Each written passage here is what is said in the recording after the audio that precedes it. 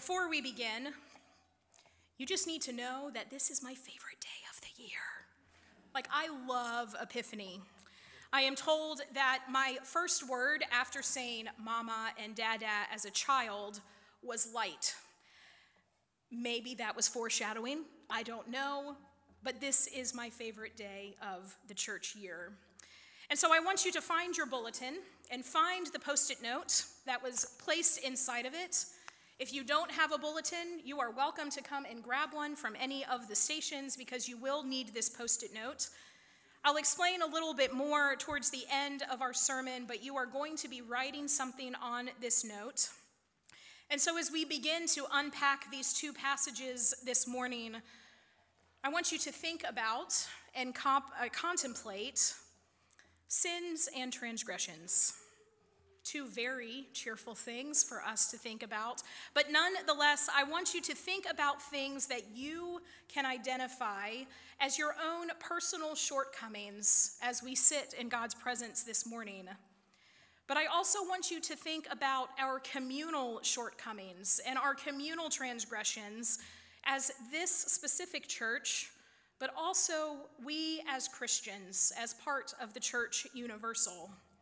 Because we are indeed part of the body of Christ, and no matter how hard we try as individuals or communities, there are times when we fail to live into the identity of being a part of the body of Christ.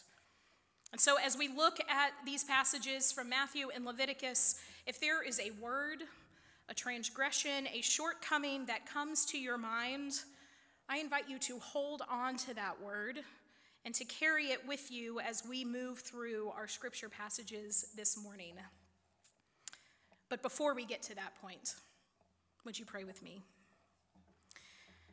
Oh God, may the words of my mouth and the meditations of each and every one of our hearts be pleasing and acceptable to you, for you, O Lord, are our rock and our Redeemer.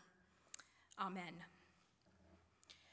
10 days into the new year, the high priest exits the temple with a goat. It has already been quite a long day for the priest. It has been a sobering and somber day, a day that has been marked with intricate and ornate rituals where every movement and every word is performed with holy intentionality and a symbolic meticulousness. The priest has already changed his garments once, out of a golden garment into a linen one, and he would change his garments 3 more times before the day was complete. He has already washed his body in a ritual bath called a mikveh twice, and each time he washes his hands and his feet twice. So in total, he would wash his body 5 times that day and his hands and feet 10 times before the sun would set.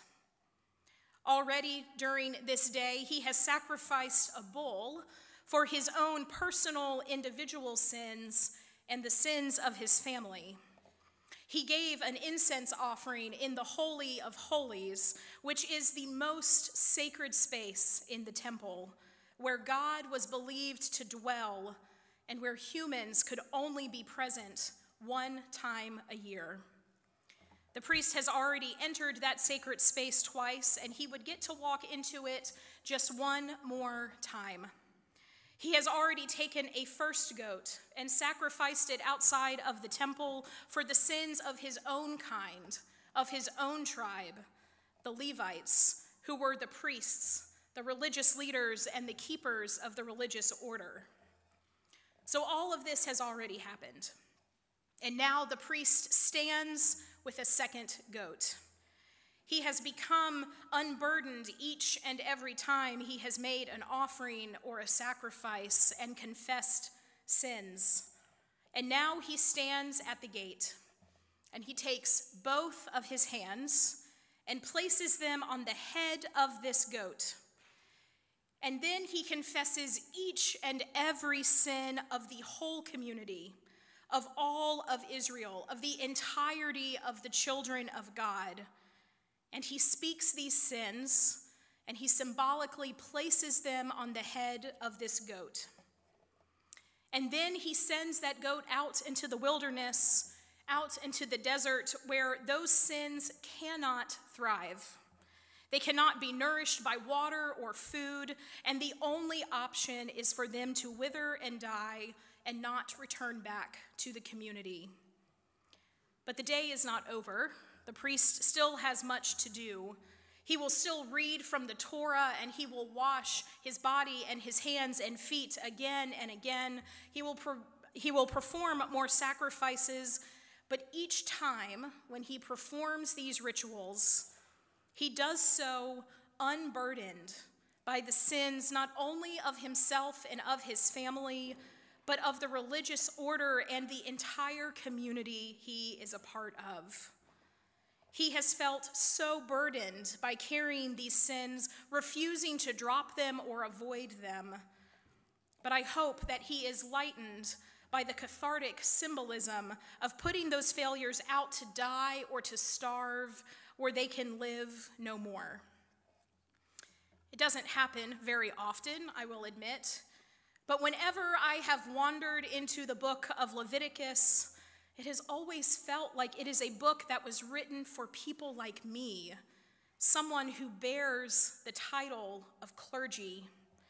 There is something comforting in knowing that there is a book that is filled with mysterious rituals that probably sound foreign and odd to us in the year 2023, but this is a book that is meant for the religious leaders for a community of faith.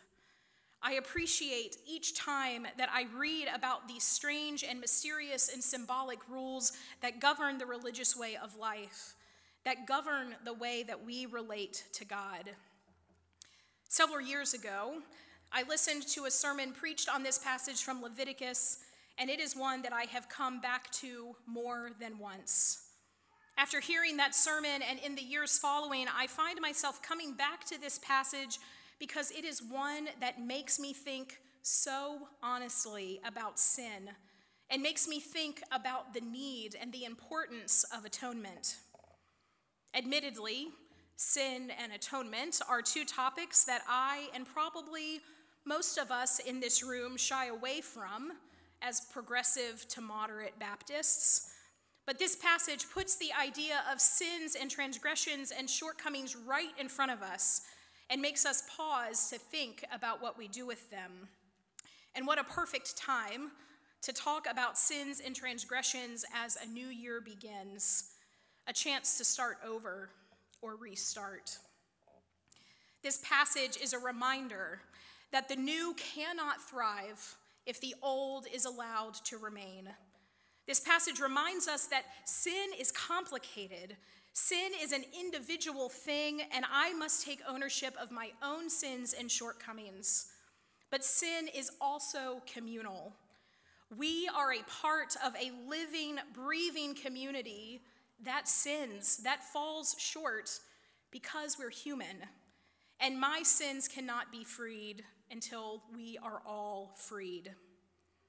But I am also drawn to this passage because as a minister, oh, how many times I wish that I had a goat to put my hands on and lay the sins of myself and of the people that I have been called to lead, and to lay those sins on that goat and send it out into the wilderness and to say, go away from here, please. We need to start over. We need a new beginning, and we need a chance to start new again. So here we are focusing on a ritual that would have happened on the 10th day of the Jewish New Year, because we too have just begun our own new year. Resolutions fill our heads where Sugar Plums danced just a couple weeks ago. It's impossible to find a parking spot at the gym. We have shared our Whole30 recipes and are showing off our new workout equipment. Even our social media pages have shifted their focus from toys and electronic gadgets to color-coordinated office supplies and promises that this is just the one item you need to clean your whole house in an instant. It's the new year, and we're all kind of filled with this sense of transformation and the excitement of having an opportunity to become new again. There's potential here. This year, we tell ourselves, It will be better. I will be better. We will be better. It will be different. And for us, in this community, we are doubly facing a new year because this, God willing, is the year where we will also call a new senior pastor to our church. We have heard this morning that soon we will have a pastor search committee who will begin their important and faithful work, bringing us one step closer to the next chapter of our church.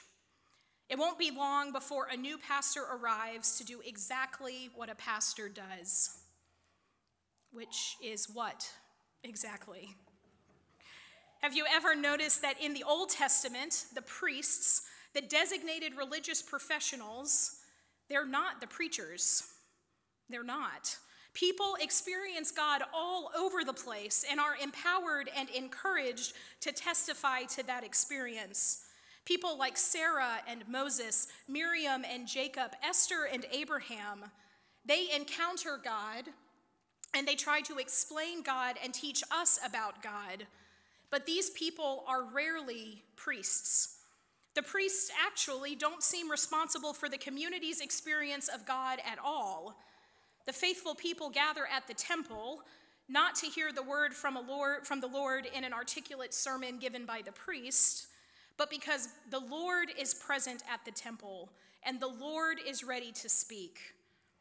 The priest sacrifices and atones and purifies and decrees right behavior so that the people can be in the right state to be God's people. In Leviticus, the priest seems to be far more in charge of keeping the space between God and the community clear so that God can be experienced whenever and wherever God wants to be experienced.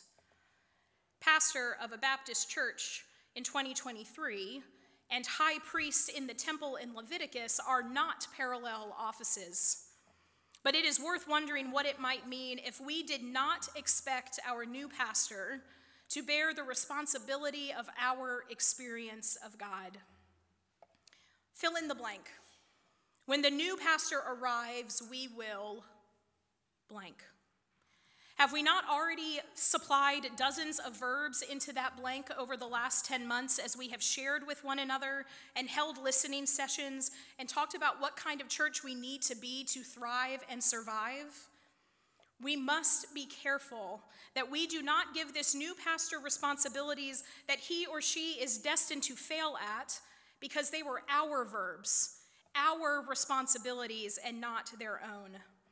A new pastor may be able to help us find the path to take as a church on this journey. A pastor may help clear out the obstacles along that path so that we can walk around them.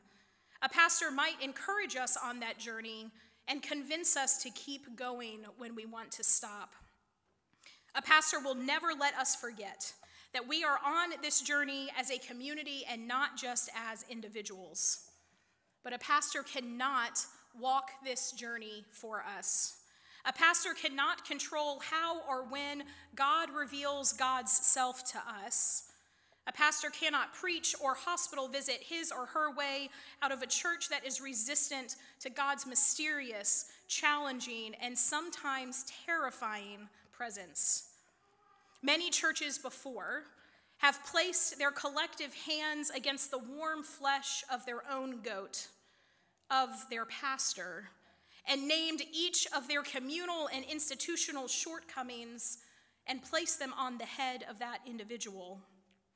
They've transferred the great weight onto that person and then sent that person out into the wilderness, hoping and praying that their sins would never return. But they have chosen the wrong scapegoat. What if we did not expect our pastor to bring God to us? What if instead we let the pastor work to let us recognize God's presence that is already here in this place? What if we use this time between now and when a new pastor arrives as a chance to let our sins loose out into the wilderness so that we may start again? If we send our failures out, say them aloud, and send them out into the wilderness, if we do all of these things, what might our journey forward look like? What kind of church might we be when it comes to welcome a new pastor to this community? It's a new year, and we are very ready for this new chapter to begin, but it is also Epiphany Sunday. I've already said it once. It's my favorite day of the year, and I know that I'm not supposed to have favorites. 12 days after Christmas, we celebrate Epiphany, the day in the church calendar that we remember the arrival of the wise men, the Magi, the three kings, as they arrive to see the baby, or probably more like the toddler, Jesus, and they bring gold and frankincense and myrrh. At Epiphany, the word is out. The Christ child was born quietly, unassumingly in a stable, and there was an angel, and there was a star, and there were some shepherds to commemorate the moment. But for the most part, the birth of this child has been kept quiet. But at Epiphany, the secret is let loose out into the world, and the tiny world of Jesus and Mary and Joseph isn't so tiny anymore, because the Magi, outsiders, Gentiles, have arrived, and they realize the truth of who this king is. But their epiphany is still just a partial epiphany, because they might realize that this Christ child is more than a baby, but they don't yet realize what kind of king he is going to be. They do not yet know what kind of kingdom he hopes to establish. We haven't yet had a chance to see the vision that this child is going to cast out into the world, where the last are first, where children are welcomed without reservation, where extravagant sins are extravagantly forgiven. Indeed, this is going to be a king who takes our collective sins on his back and nails them to a cross, where caring for the least equates caring for Jesus himself, and where the peacemaker, not the power maker, is blessed. And it is this king that the Magi meet that day. It is this king who receives gifts of gold and frankincense and myrrh. 2 weeks ago, we celebrated Christ's birth. The baby is here, the star is up, and we find ourselves compelled by its beauty and its mystery and its brightness. But we have the benefit of knowing what kind of king this child will be and what kind of kingdom he will establish. We know that the people who gather at this church, at the corner of Wayne and 11th, have stepped into a journey towards a star and towards a Savior that will spend more time on the margins and with those who we find there than in a grand palace sitting on a throne. This gathering of people, us, this community of faith, has committed to being a part of this kingdom. I wonder what kind of gift I would bring to the Christ child. Like the little drummer boy who brings the gift of a song, what gifts do I have to bring? What gifts do we as a church have to bring? What would a kingdom of peace and justice and radical love need from us right now on the 8th day of the new year as we remember the Magi's journey? Maybe the kingdom needs for us to remember this ancient ritual that calls for a community to confess its sins and to send them away to a place where they cannot live. What would our next chapter look like, I wonder, if we dared to take hold of our sins and transgressions as individuals and as a community and place them not on the back of a pastor to fix, but on a goat to send away? I wonder what our journey to the star might hold and how we might experience God if we are able to walk it unburdened and undefined by our past failures and shortcomings. I wonder what sorts of gifts we would present to the King of Peace if we were brutally honest with our needs and our shortcomings. So again, I would like for you to find your Post-it note, just in case you have put it down. And feel free to pull a writing utensil out of your purse or find a pencil on the back of the pew in front of you. During our discipline of silence, I want you to think about what sins or transgressions you would place on a sacrificial goat. These can be transgressions, shortcomings, sins that you bear on your own, or they can be transgressions and shortcomings that we as a community of faith bear together. Write those things on your Post-it note, and then take a few moments in the silence and offer these to God. knowing that even when we fall short, as we so often do, God is there to fill in the gaps. Offer these prayers to God as we prepare to receive the gift of a star and as we prepare to gather at the table for the Lord's Supper. The secret is out. The star is up. Christ is born. So our question is not of whether or not we will begin the journey. We're already on it. Our question is whether we will carry an offering along that journey for the Christ child and what that offering might be. Will we carry our collective failures and transgressions, fooled into thinking that we can blame someone else for that burden? Or will we dare to confess and release them, opening up our hands to carry a gift worthy of the kind of kingdom and the kind of king that we confess to serve?